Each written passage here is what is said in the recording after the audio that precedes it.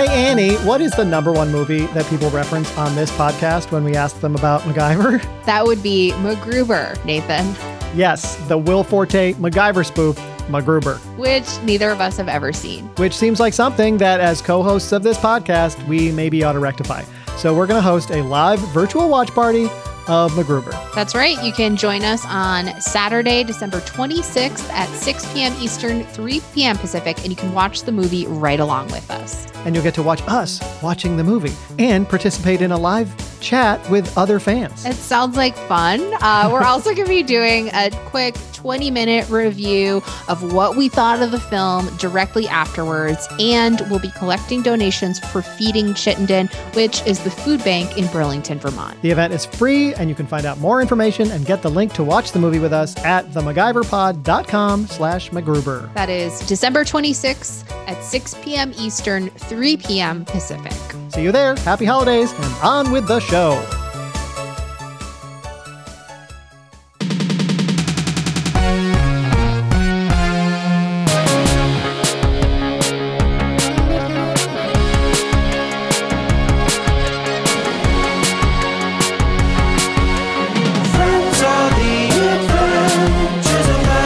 Welcome to Duct Tape and Paper Clips. I am Nathan Hartswick. And I'm Annie Russell. This is the show where we rewatch, review, and ridicule every episode of MacGyver for the first time since our childhoods. That is right. And tonight we are breaking down Season 1, Episode 21, A Prisoner of Conscience. The penultimate episode of this season. We're going to find out if it holds up. But first, it's Christmas week. We're headed into the end of Season 1 of this podcast. How are you feeling, Annie? Are you making holiday plans?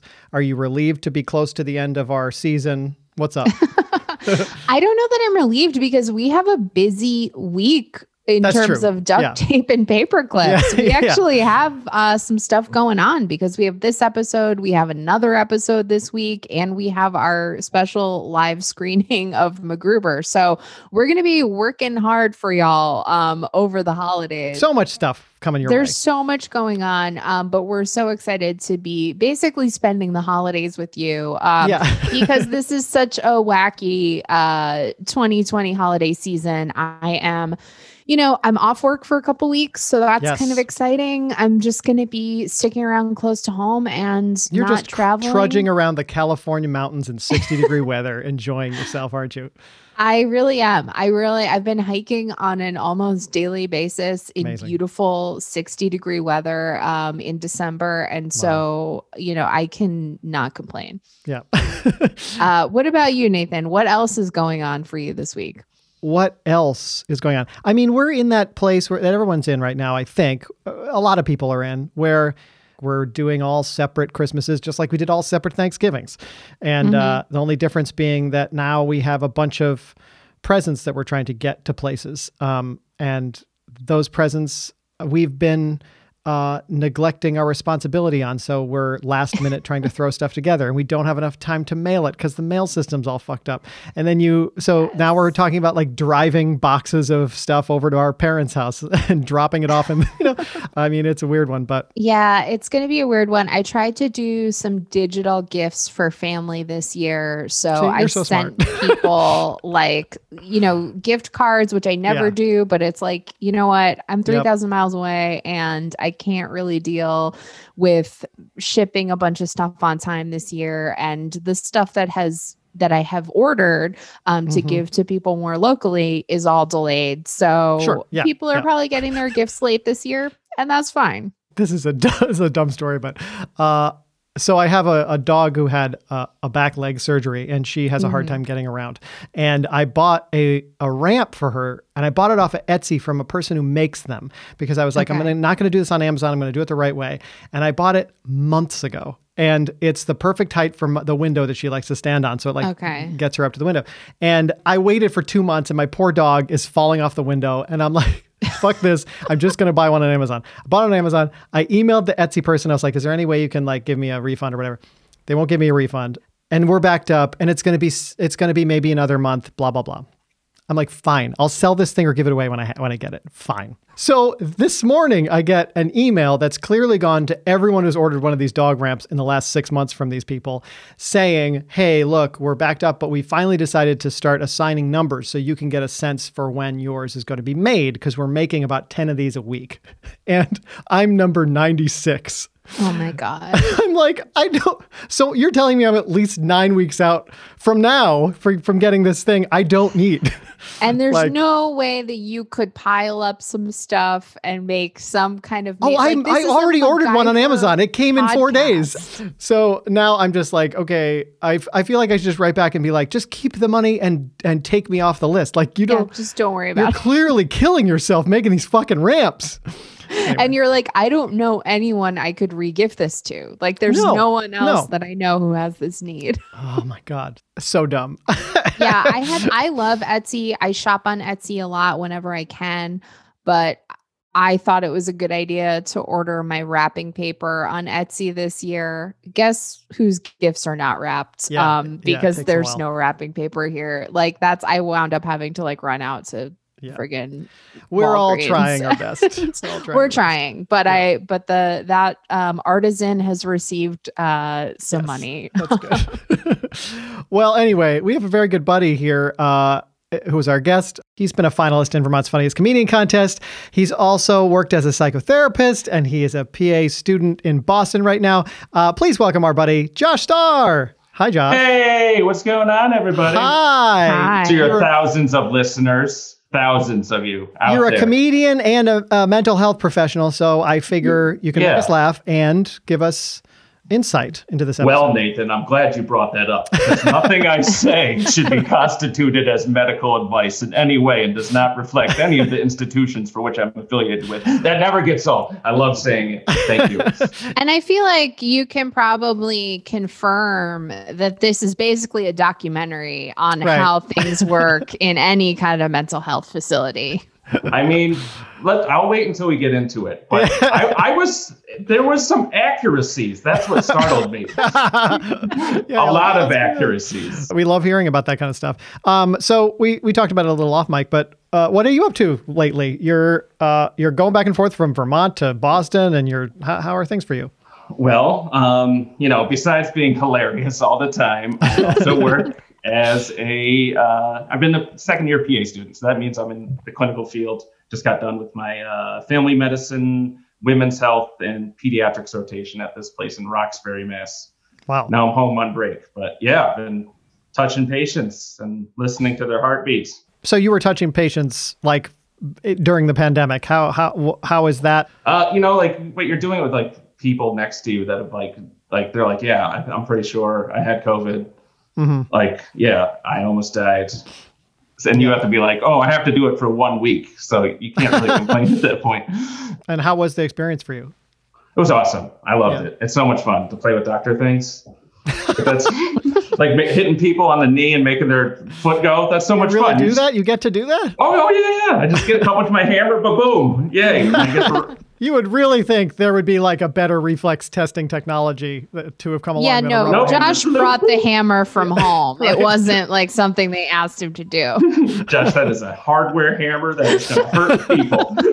That's great. Well, I mean, I'm glad it's going well for you. And so how long are you on a little break for? About like 3 weeks. The big news I had happen though, is because I've been going back and forth, I got my first dose of the COVID vaccine. No way. Wow. Yeah.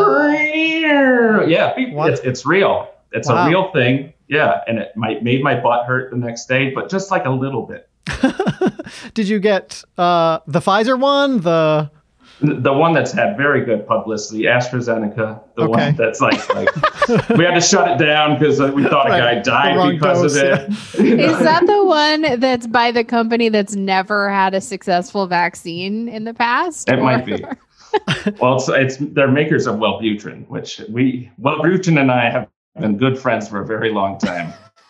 Do you know for a fact that you 100% got it, or is there a chance you got a placebo? I mean, I've looked up the symptoms. Like, there's no way that saline, because sometimes they give like another vaccine doesn't cause, but it would have been saline. And what you're saying is saline wouldn't have made your butt hurt? No, it would not have made my butt hurt. Okay. I mean, I was excited about it. I'm like, my butt hurts. I got the real thing. My butt hurts.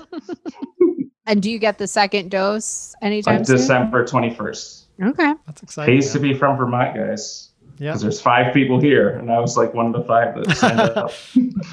Well, that's exciting. Have you had any experience with this absolutely incredible 80s television show, or?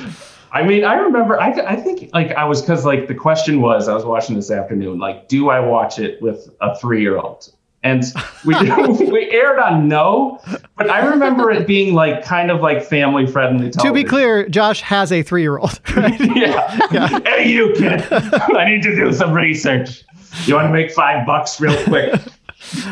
So yeah, I mean, you were right. You are correct in assuming that this was a like primetime, family-friendly, broad show that they were trying to make friendly for the whole family. But there was definitely, some shoot 'em ups and some violence and stuff in it as well. So you probably made the right choice, especially for someone that young, right? It's like, why would people shoot at each other in a boat? Like anytime a 3-year-old passes one of those innocence markers, you have to be like, well, not often, but sometimes people try to kill each other with guns.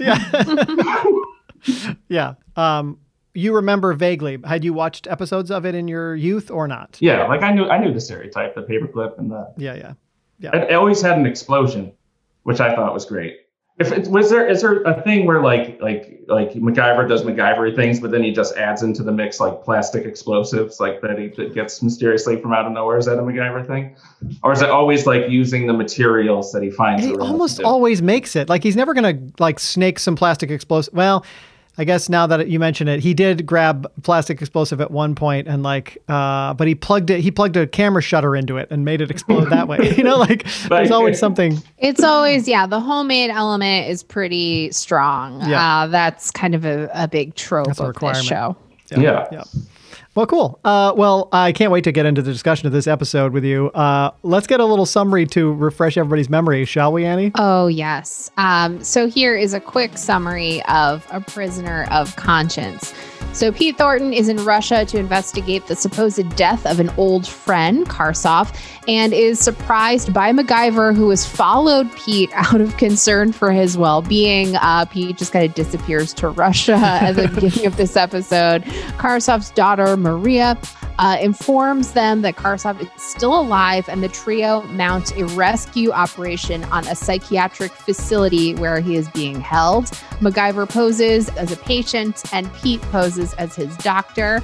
After recruiting the other patients to the cause and duping the staff, their rescue attempt is successful, and Karsov elects to remain in Russia to continue his work. And that was everything that happened in the psychiatric facility. Yeah. Fantastic. A lot of things happening, in the psychiatric facility. We're going to share our opinions about what worked and what didn't in this episode, as well as how we feel it holds up now. But what were your first impressions now that you've, in 2020, turned on an episode of MacGyver, Josh? What was your first impression?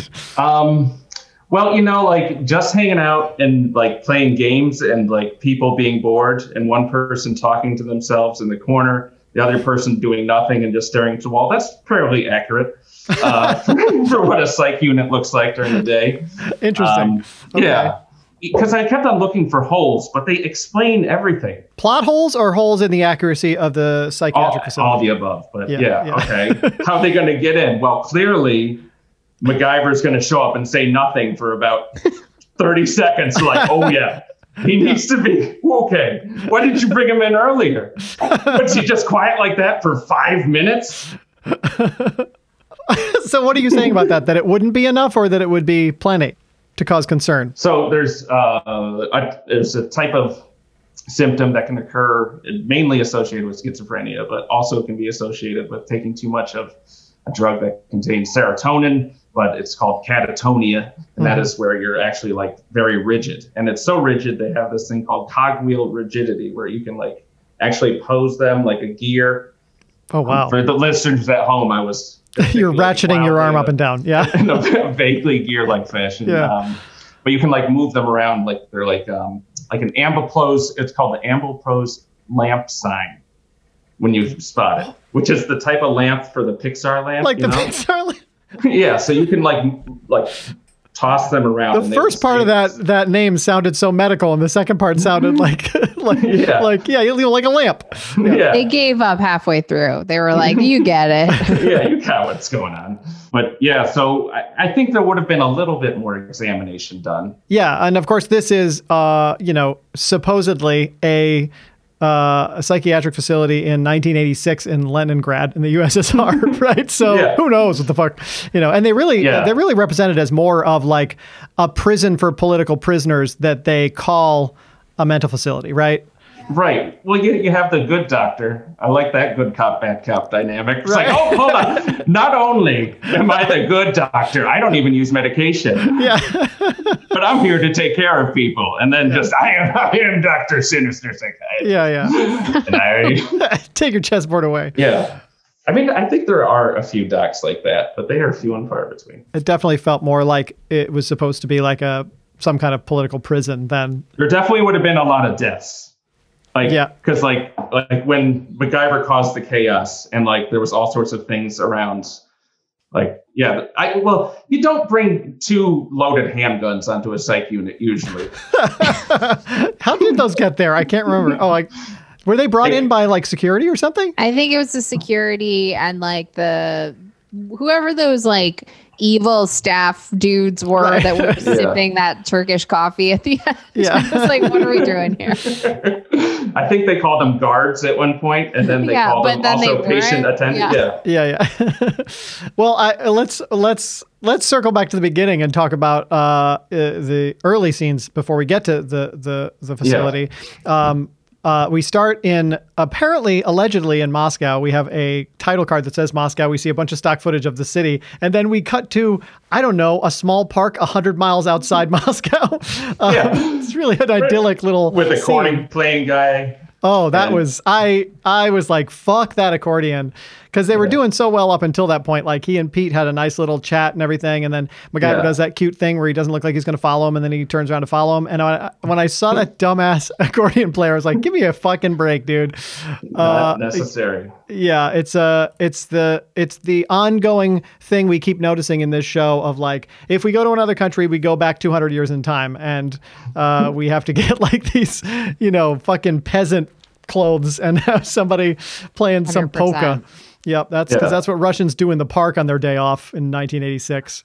Nathan, I'm not convinced that they don't. You're not? If I was in a Russian park and someone started playing accordion, I wouldn't be like, what the okay, this place has changed. This isn't the Russia I know from Red Dawn. Oh my God. So what did we think of the intro scene? We have like MacGyver eating an apple and having followed Pete to Russia. How do we feel about this opening? I mean, why isn't Pete allowed to just go to Russia if he wants to? Like, why does MacGyver have to book a flight and follow him? Like, that to me was not fully explained. Like, True. It felt like he was accusing him of defecting. But also just like, hey, buddy, like, I was worried about you, so I flew 10,000 miles. Right. They certainly didn't give MacGyver any kind of reason to be like concerned about Pete. Like if he had heard that he was in some trouble in Russia or something, that might have made sense for him to follow him there. But it did feel like he was sort of helicopter parenting Pete. Yeah. Yeah. Yeah. I mean, I love he really knows how to blend into the Soviet landscape with that red plaid shirt, eating an apple in aviator sunglasses. That really doesn't say scream American at all. Yeah, could not have looked more American if he tried. Like he might as well have been wearing a USA flag t-shirt. Just the most like, hey, can you tell I'm just a farm boy from Minnesota? Right. Yeah. And Pete doesn't try either too hard. No, the cap is all he can really do. Yeah. Well, and how they get into this fucking facility. I know. Like, and no questions asked. Like, hey, why are you guys American? And also, like, you're a doctor. They gave Pete a cover name that is Russian. They called him Dr. Petrovich. And then he has an American accent and nobody questions it. Hey, this guy has made me speak English. Let's all speak in kind of like a broken Russian accent now. Yeah, except for the good lady doctor, who is British for some reason. I mean, are we skipping over the boat chase scene, though? Oh, not at all. We haven't gotten there yet. Okay. So then we have the cabin thing, right? We have this like nice little cabin scene. I noticed that right here when they hit the cabin, we get the director credit, which is Cliff Bole, which, Annie, you may remember, we talked about Cliff Bole a little in our interview about what is it? To Be a Man. Yes. We talked to someone who was in a MacGyver episode, Josh. And really? when he was a kid, and he remembered this director being this like fast talking Southern guy. And this is the same guy who directed this one. And I was picturing that character he was painting in my head as I saw these like 7 giant overflowing things of potatoes on the ground. I was just like, I can just see a director being like, we got to have more potatoes over here. Get more potatoes. It's like, clearly, he wanted all the potatoes. He was supposed to be like this old timey, just like, hey, and you stand over here and you say this guy. So that, makes perfect sense. Yeah. That this, the episode would be so over the top and on the nose, with certain things. But I loved that. I loved all the giant baskets of potatoes. And then, we meet Maria is the way they pronounce it, but they spell it Maria. And she basically spits in the face of the secret police, which I feel like you wouldn't do in Russia at this time. And then Pete stomps the door and sends them both flying over the railing into the lake. Yeah, the B Squad police team is my favorite part. It's just like, okay, all right, this has got like a dissident, but like, didn't train for the old guy who bonks you on the nose behind the door trick. Oh. That is a good point. Like, this is a woman that, her father's been hauled away by the police and locked in a facility. And she's just like, hey, screw you. Very strange. Yep. And then this like out of shape, like American guy pops them over the railing. Let's talk about the speedboat chase. I don't know. My first. Yeah, go ahead, Josh. You clearly want to talk about the speedboat chase. So, okay, they showed up via car. But they're like, hey, better bring the boat just in case. They're like, oh, yeah, isn't that cabin that we're going to get that girl next to a river? Well, what if they have a very high-powered, very fast speedboat? Well, we better bring our own, too. As is the custom in Russia in the 1980s. Yeah, what was the case? So did Pete just walk up the hill to this cabin, or did he drive there? I think he walked from the park or something, right? And then the cops show up in their car, and their car's been disabled. And then there's just magically 2 speedboats there, right? Disabled by what? Nathan? By a potato. By one of those bounteous potatoes. So all he needed was one. This speedboat chase I loved because within 30 seconds I was like, this is Live and Let Die, the James Bond movie. Live and Let Die has a very long speedboat chase through the swamps of Louisiana that looks exactly like this. And I was like, there's no way. And then the music in this is like, might as well be a James Bond score. It's all like lush strings and high horns and like, it's fucking killer. It's a killer soundtrack.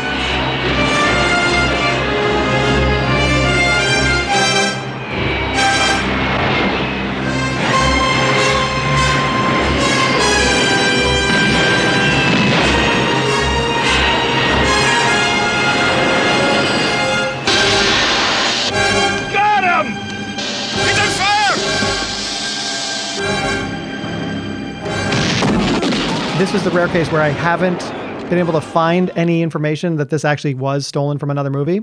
But there are a bunch of action sequences in past episodes where they've lifted whole like sections of footage out of existing movies, like an entire car chase, an entire like famously when he turns a coffin into a jet ski, all stripped from other films that have been made. But it's very possible that this like was like. Maybe this was B-roll from Live and Let Die. Who knows? Like, I mean, MacGyver did seem to have a little bit of a budget, but that changes things. Right? So like, okay, we got to get that perfect. The accordion player's taking up half the budget for today. We're just going to have to use that B-roll from that other movie. If you think about it, though, like a lot of it just took place in the facility, which is pretty cheap to do. They might have had the opportunity to do one good boat chase. But you know what? When they went to the boat rental company, they were like, "We need a bad guy boat and a good guy boat," and they're like, "We have identical boats that we can give you." Like I couldn't tell them apart because they look the fucking same. Crazy Ivan's speedboats. He was crushing 1986. Oh shit. So I liked the fact that she was the one piloting the boat. That's something that oftentimes they get. The female character gets knocked out of the driver's seat. So it was good that she was like kicking ass driving the boat. I liked the, what are we doing? Wrecking this blanket thing. He's making the trap for the other boat. And how did the blanket come into play, by the way? Okay. I saw like rope and gas cans that got like tangled. Yeah. Did we see the blanket in the final thing? I don't know. I don't know that we did. You know what? Like, I have been complaining the entire season about MacGyver over-explaining everything he does. And I kind of appreciated that he didn't say much about this. There was a little bit of dubbed ADR near the end of the sequence to let the audience know, this is a certain kind of boat and you're jamming their intake or whatever. But when he's actually ripping stuff up and putting things together, he's not really explaining it too much. And I really prefer that because I'm like, I would rather not know what he did with the blanket and be able to just piece together what happened than have him narrate the shit out of the whole thing. Actually, the melting point of tungsten's 453 degrees. Yeah. Did you account for humidity, MacGyver? One of the moments that I liked that they did explain was that they were using a shotgun. And then MacGyver said, "You couldn't shoot anything from that far." Something like, "You couldn't shoot us." Something like, "You'll never make it," or, whatever unless he gets real lucky. Okay, so he was basically saying, don't worry, the danger that this seems to be creating is really not as great as it seems. Yeah. Yeah, I'm sure that I'd be reassured. I'd be like, I'm just getting shot at by a shotgun from like a little bit outside of its range. I'm sure we're fine. I just don't understand why they do stuff like that. Like, I'm wondering, is it some producer being like, we got 9-year-olds watching this show on Monday nights, you guys, and they're going to get scared by this. So if you could let them know that they're probably not going to get shot, even though they're getting shot at, that would be great. I think it's weird that they would have MacGyver deliver that line when we're like hit over the head so much about how anti-gun he is, and then to have him throw out like a fact about shooting guns. But he does know quite a bit about guns. That's a thing. This killed me. So we find out that Karsov, is that his name? Karsov is not dead, and that his death has been faked. Because, get this, he is known, he is loved, and they decided to fake his death, and if there's not too much protest, then he will die. And presumably, if there is a protest, then they'll, just be like, just kidding, he's not dead. Literally makes no sense. The opposite of what you would do it would be literally the opposite of that is you would say that he was imprisoned and actually kill him. Right. If you were trying to telegraph that like you're not going to kill this loved guy. You don't tell people you did something worse than what you did. Right. Let's just see. Let's take the temperature of the room here by telling him we murdered him. For God's sake, what? Unless some of you are against that sort of thing. Yeah. And also, if you're running the type of operation where you were like jailing and killing dissidents, and anyone who speaks out against the government, the fact that like the idea that you would care whether or not what the public thinks, people were upset. Yep. And then there's one more thing in this, which is then MacGyver says, he wants to come along because he's always heard that Leningrad's a real party town. Which kills me. At like lines like that, he's said a couple of lines like this before, and these sort of like cool dude 80s party on kind of lines, and I always feel like these are not MacGyver like this is so out of character for MacGyver. These are just like 80s lines. It's never believable when he says it. No. I'm thinking of the Hellfire episode where he's like, "And we're gonna party." Party down. Like, no, you're not. No, you're not. You are deadpanning the delivery of how you're partying. Like, you're the squarest action hero that has ever lived. Yeah.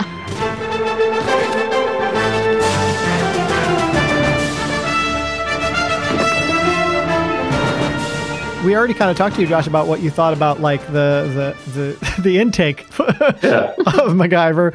I mean, Catatonic would be a kind of a good way to go, though. Like if he could really nail it. Yeah. Because if the family came in, they're like, this is all he does. He doesn't eat or drink. Right. And then you're like, okay, let me see. And then he does nothing. Like, well. Right. It's an easier thing to fake than like, okay, fake a bunch of other mental symptoms, right? Like it's easier to just shut down. I think it would have been so awkward if they had him try to overact some like, do a what's eating Gilbert Grape situation. Like, no, I think that would have been way, way worse. And so this is how they were like semi trying to be sensitive to this. I just keep thinking back to when I used to work a social work job and like the things that as a staff member, people would say to me all the time, like the idea of him delivering any of those lines would just feel so off and like unbelievable. Yeah. Yeah. Yeah. People don't have deep, like debilitating sadness in the MacGyver universe. We don't want our audience to either. Yeah. This facility really does feel like it's a prison, essentially. Like we're trying to say the Russians are bad. They're throwing people in prison and calling them crazy. And I realized this is the exact plot of the last episode we watched. Because the previous episode, he gets himself thrown into an actual prison and has to break out. And they do the same really annoying thing in this episode that they did in the last episode, where they make a certain, like they divide people into these like classes of the folks who are being held there. So some of them are considered to be more like with it and, have more privileges and have more agency. And then other people are considered to be like kind of like, people that were the lower level people. And it felt, I felt like they were sort of saying the people who are here for political reasons are, valid and they're really intelligent and we should listen to what they have to say. The people who are here for psychiatric reasons, like are just, off. Well, they're tools. They're emotional tools to be manipulated. We're basically going to ignore them or manipulate them. Feel sorry for them. Right. Yeah. Right. Yeah. I mean, I was trying to figure out like what they were trying to do with just the big guy. Yeah. Well, there was one big guy that got taken away. I'm not sure if you noticed that. There was one guy in every single scene. I don't think he was that good of an actor, but he was just tall and in the foreground. When they were all acting like causing a distraction, he was just taking his shoe and like lightly tapping it on the post.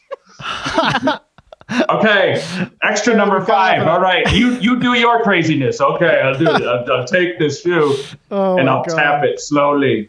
And the same thing with the chess guy who was completely reasonable. Like the idea that he wanted to play chess and have his, one of a few personal items he's allowed to have is totally reasonable. And they're just making him out to be like this completely irrational, Yeah, and he's supposed to be, he's a real sympathy tool for, it was like, it reminded me of like the Toodles character in Hook, with his marbles.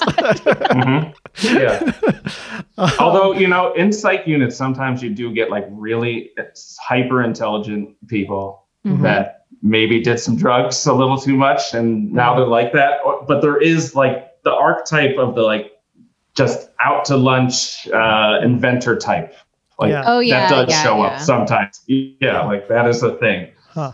Yeah, I've known people like that too. And also the big guy reminded me a little bit of like One Flew Over the Cuckoo's Nest. How there was just all, they got the crew that they wanted to portray. They clearly, they were grabbing some stuff from that movie in this episode, which they always do, especially in all these season 1 episodes. There's some parallel movie that they're kind of ripping a bunch of stuff off from. I'm glad they didn't do like a Nurse Ratched angle. Right. Because that's like, there was no nurses there to begin with. I guess that's like, they don't have those in Russia. Yeah. They had 2 doctors, a bunch of security personnel, and then a dining staff. Yeah. The full service dining room. And they gave some guy a set of keys to the whole facility, but his main job is to let people into the dining room. Well, how about how they set up that guy's cell in Ward 0? Like he had a full bookshelf and like all of these extra furnishings. I'm like, what is going on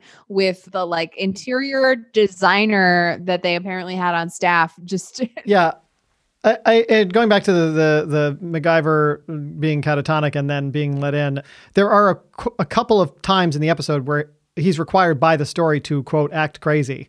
And those were the worst parts for me to watch. Like, and they're supposed to be, they're sort of playing them for laughs. Like he says, I am political, but I also drink blood. He has that line. And then he makes a scene. And then like when they grab him, he's like, okay. Like they're definitely trying to play all of that stuff for laughs. I was just glad that it was a relatively small part of the episode. Tough to watch.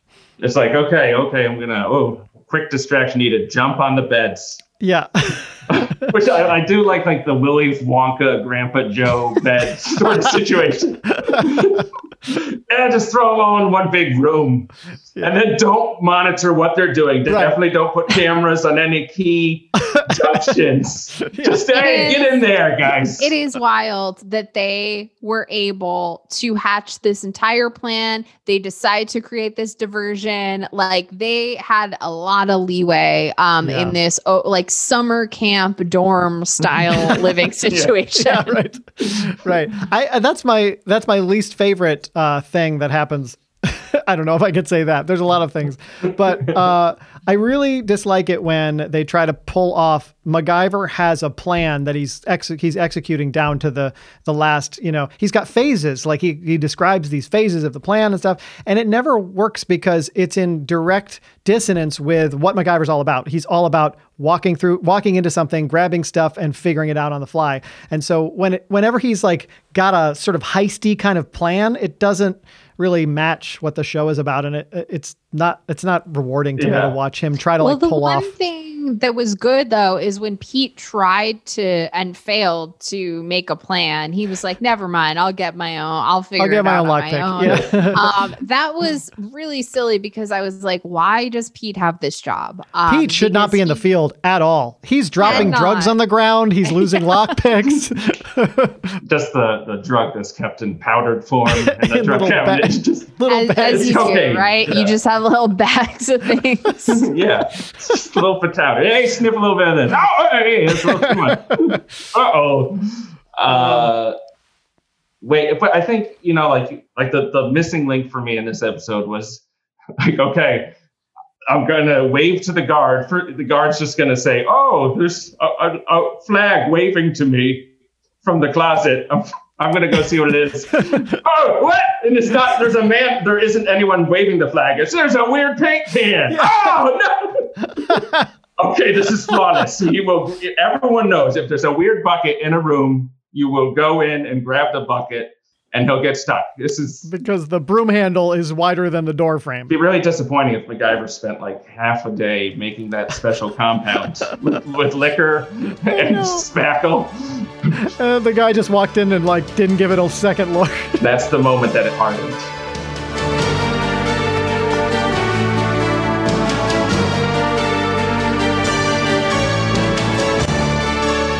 Apparently, we find out that Pete and MacGyver flipped a coin for this job. Yeah. that it could have been Pete on the table, wrapped in an entire sheet. Is that how you restrain someone, Josh? This is the interesting thing. So it's an archaic practice. They don't do it anymore. But they used to think before they had Xanax, a liquid Xanax that you could just shoot somebody up with. They used to wrap them up in cold, damp sheets. Huh. Until they couldn't move and their arms were just I know it will calm them down. Make them so they can't move any part of their body and have damp sheets over their body. Yeah. Wow. What was the thinking behind that? Do you know? I don't know. I mean, freezing has come up in other things. If you have a brain injury, they'll lower your body temperature by 3 degrees. That's the main thing they do to you. But maybe it was people that... Ooh. Yeah, because if you're catatonic, then you can get very warm. It's called catatonic hyperthermia, where you can get very hot. So I'm guessing maybe sometimes they were cooling people down because they were in that. Man, you're giving a lot of credit to this episode. MacGyver's catatonic. Maybe his temperature was too high. They wrapped him in some cold blankets. So yeah, but you don't restrain people anymore with shackles or handcuffs unless they're really posing an immediate danger to themselves or others. You push. They do get the shot in the butt with the meds. Yeah. Interesting. Well, yeah, there was a fair amount, as you mentioned, that room that they're all in. There's a fair amount of dangerous things in that, including glass light bulbs with filaments inside of them. But I loved this. I loved this MacGyverism. I loved him picking a lock with a filament and a light bulb. That felt very like, I always look for MacGyverisms that feel like something I would have copied when I was a 10-year-old kid watching the show. I definitely would have broken a light bulb and tried to use the, got my fingers all bloody trying to open a lock with the filament. I liked it. And I also liked that the political dissident was on his side immediately. No questions asked. Like he was a little bit like, hey, who are you? How do we know you're not Yep. Was fine with all the answers. And then was like, all right, let's do this. Let's break into this other ward because I'm not doing anything else. Yep. So that was kind of fun. Yeah. And he dropped Peter's name. To the dissident. He's like, hey, I know Pete. And the guy's like, oh, why'd you say so? Yeah, as if those two go way back. Right. Yeah, everybody also, got some paper clips. I thought it was notable that his character name is Yuri Dmitry, which felt like just like they closed their eyes and pointed at a Russian. They could not decide, and so it was Yuri Dmitry. He also, strange little bit of trivia about that actor. He's recognizable. You've seen him in a lot of things. He's a character actor. He has been on the new MacGyver as well. I don't know if he played a character named Yuri Dmitry in that, but maybe that'll be a contender for a Patreon episode. Is he a Russian actor? He is, Russian born in like 1950 or something. But he's been in everything. But I thought that was a funny bit of trivia. What else? Oh, then we get on to the dining room heist, which I just was like, this fucking Oliver Hardy with his glasses and his vaudeville like buffoonery. I just couldn't handle. I was like, this is a different show. Say you what? What's your name? Oh. It's a fun thing with the "you can lock me in the closet" thing at the end, but he's just what a cartoon character that was. Yeah. Okay. It's like, all right, we need this guy to be he's the key guy on the inside or outside of the locked facility. Yeah. And just like, but he will fold the minute MacGyver's like, Yeah. Like MacGyver didn't even do anything. They didn't say they were going to kill him. It was just like, oh, hey, I'm MacGyver. Yeah, he didn't even threaten him, really. He just said, okay, well, and people do this a lot with MacGyver. They switch sides. Natalia at the end here turncoats immediately when they offer her an out.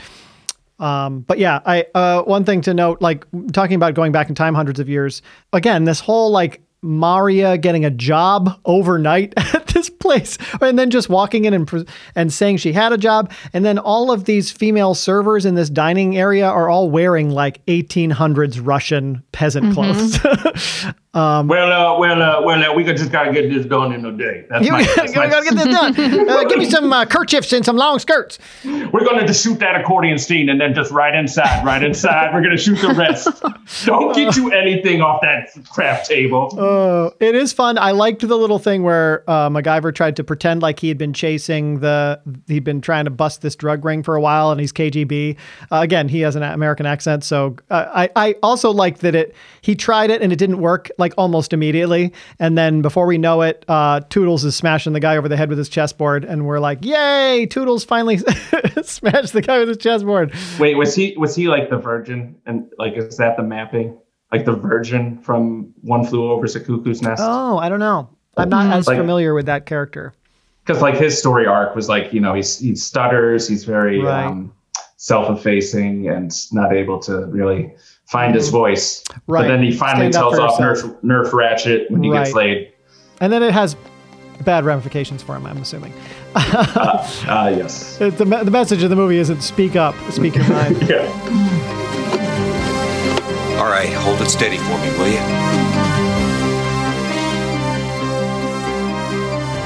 Let's just talk about this scene in the other park at the very end when he decides to stay. The dissident decides to stay in his own country. What do we think of this? So despite the fact that this government threw him in a psychiatric facility / jail, and his daughter, like despite everything that's happened, he's like, I love Russia and I will be here forever. And it's like, dude, they are gonna kill you. Yeah. That is 100%. They've already told everyone you're dead. Like, what is stopping them from just shooting you right now? I also think that their departure from the facility was ridiculous. How they just get the good doctor on their side and she's just like, you know what? I will help you because literally as they're all fleeing the facility, one of them yells freedom like as they're running into and then her whole thing, it was like she was good and that was tied to the fact that she was anti-medication and I was just like, oh boy, in 1980s was in a weird place with this. It also does seem like British woman equals good, a British man equals bad. In these 80s shows. So far, so far that's been the pattern. Also, I am very grateful to them for not making the one female employee in a leadership position the villain. I think that was a good thing that they did, because that would have just been too on the nose with the Nurse Ratched thing, I think. But did this episode pass the Bechdel test? I doubt it. Absolutely not. No. Did any women talk to another wowoman at all about anything other than even MacGyver? About a man, even about MacGyver? No. Even about anything. I doubt it. No, they were maybe working backstage in the kitchen to deliver the meal service, because that's the only time we saw them in that full costume, which is not something you'd wear in a hospital, I don't think. Yeah.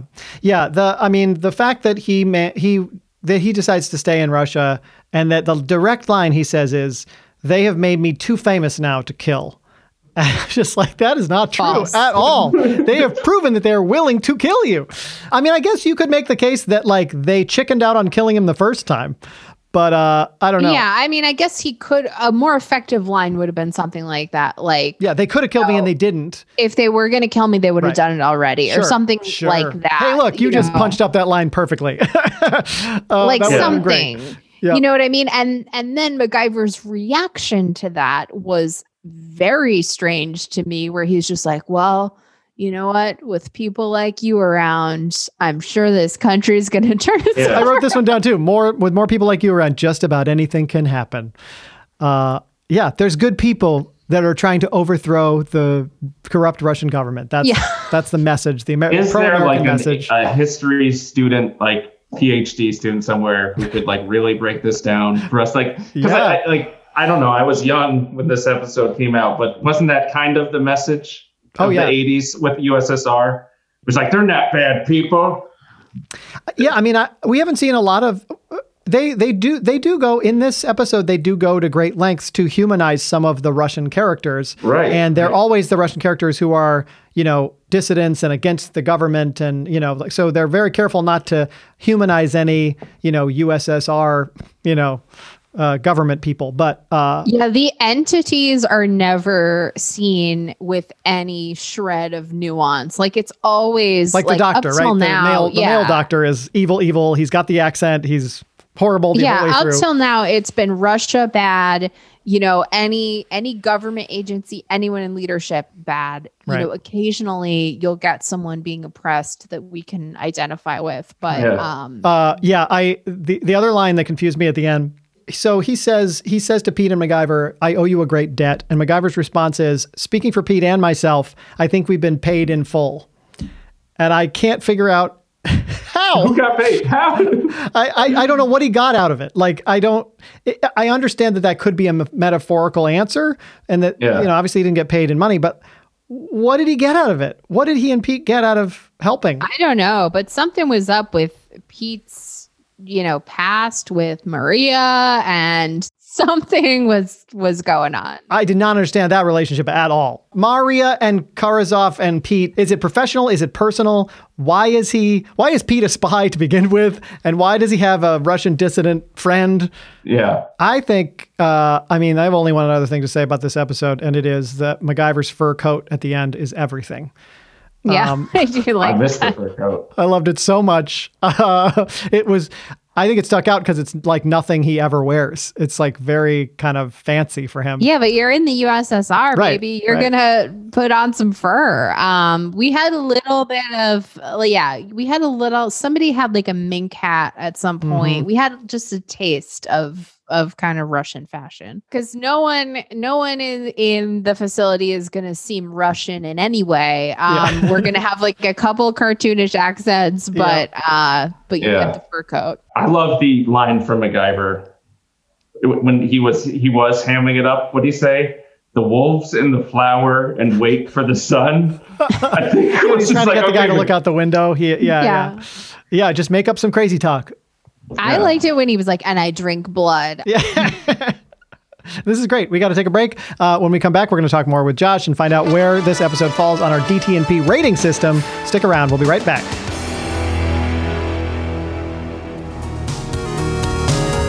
As season 1 of Duct Tape and Paper Clips winds down, Nathan and Annie have some exciting news.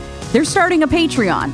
It's cheap as hell, and if you become a member before season 2 launches on January 18th, you'll be entered to win the ultimate MacGyver package, which includes a cool black bomber jacket, Swiss Army knife, Timex watch, aviator sunglasses, and more. Plus, you'll get exclusive access to bonus DTNP content, like breakdowns of the MacGyver Simpsons episode, the new MacGyver reboot, and the MacGruber movie. You can even join Nathan and Annie in the Zoom to meet the comedian guests and help record select episodes of the podcast. So don't wait. Hop over to patreon.com/themacgyverpod and join up today. That's patreon.com/themacgyverpod. Now, back to the show.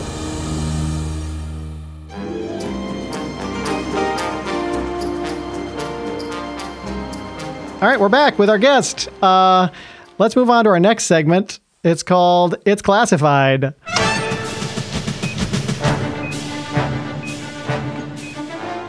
We are on a mission to figure out what the best episode of MacGyver is, so we are going to rate this episode. This is a rapid fire kind of game, and each one of us is going to score a prisoner of conscience from 1 through 10 on 4 different characteristics.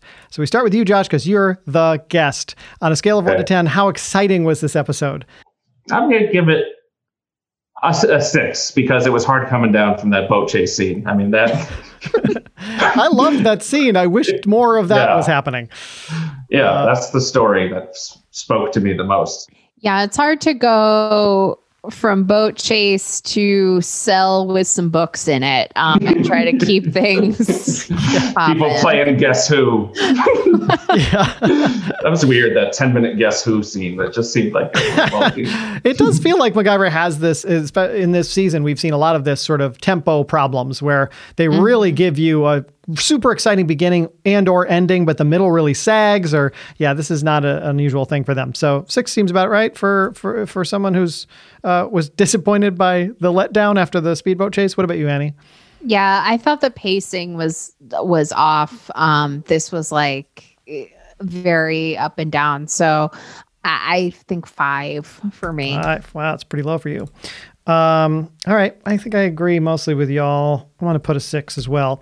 All right. Acting and writing are one category together. So if you had to take all of the acting and writing and score it from 1 to 10, how's that fair? I feel like writing bumps it up just a little bit. Yeah. Even though it was like flagrant plot holes, it was like, you thought the writing was better than the acting? Yes. Yeah. Definitely. I mean, in the sense that it all made sense and like we could follow it. Yeah. I'm going 6 again. 6 on that one. Cool. Yeah. All right. What about you, Annie? Acting, writing. I think Yuri Dmitry was pretty good compared with a lot of folks that we've seen in guest star roles on this show. So I feel like he's bumping it up for me. This is higher than I usually give it, but I'm going to say 6. Okay. Yeah, you're usually like a 3 or a 4. Yeah. Okay. Yeah, I get that. I mean, the screen time was like a lot of screen time was sort of MacGyver, Pete, and Yuri. Pete has some acting tics that really bother me, but I'm going to go with a 7 because I do feel like it was better than average for this season. Sheer innovation. This is all the MacGyverisms that he pulls off throughout the course of the episode, the inventions. How would you rate those on a scale of 1 to 10?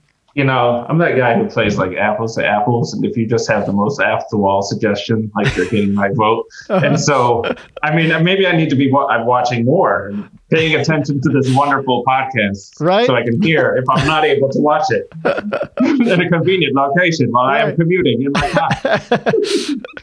All the MacGyver that I could ever watch. Thanks, Josh. Anytime, guys. And then so I like the paste. The paste. I like that. You like the bucket. You like the bucket the crazy gag. glue. Yeah. And how they did the voiceover. Mm-hmm. See what I'm doing here? Yeah. I made super glue. Maybe I'll send the recipe to them afterwards. Yeah. I want to say like 8. Go 8. All right. What about you, Annie? So I think I'm going to give it a 7 because not all of the MacGyverisms hit, but like to me, a light bulb into a lockpick is like a classic MacGyverism, which is kind of what we think of when we are saying that word. Yep. All right. I'm going to give it a 7 as well. 80s cool factor. This is when it compares to all the coolest shit, fashion, cars, all of that of the 80s.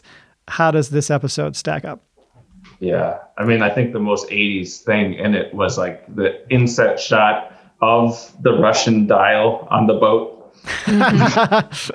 Both you can see on both boats, it is that very fast Russian unit. Which, by the way, the boats both have a prominently displayed Ford logo on them, but somehow the instrumentation is Russian. So I missed that part. Yeah. Hey, Russians love American-made boats. Yeah. You have the Ford for. I can't. I'm not gonna do a Russian accent. I'm gonna go 3. 3. All right. It's not a cool 80s movie. No, you're right. Okay. How about you? This was not a particularly cool episode. We are in a hospital for most of it. That does not scream cool, sexy, fun times. Now, counterpoint, there is like aviators in the first scene and a fucking screaming speedboat chase. Does that do anything for you? Yeah, I mean, that definitely balances it back out from being at like the bottom. But based on how cool this series gets, I have to give it like a 5. Yeah, it's not eating an ice cream cone in Turkey or wherever he was, right? Yeah, or being in your cool observatory house on Venice Beach, like, for example. Right. I think I'm going to go with, I'll give it a 5.5.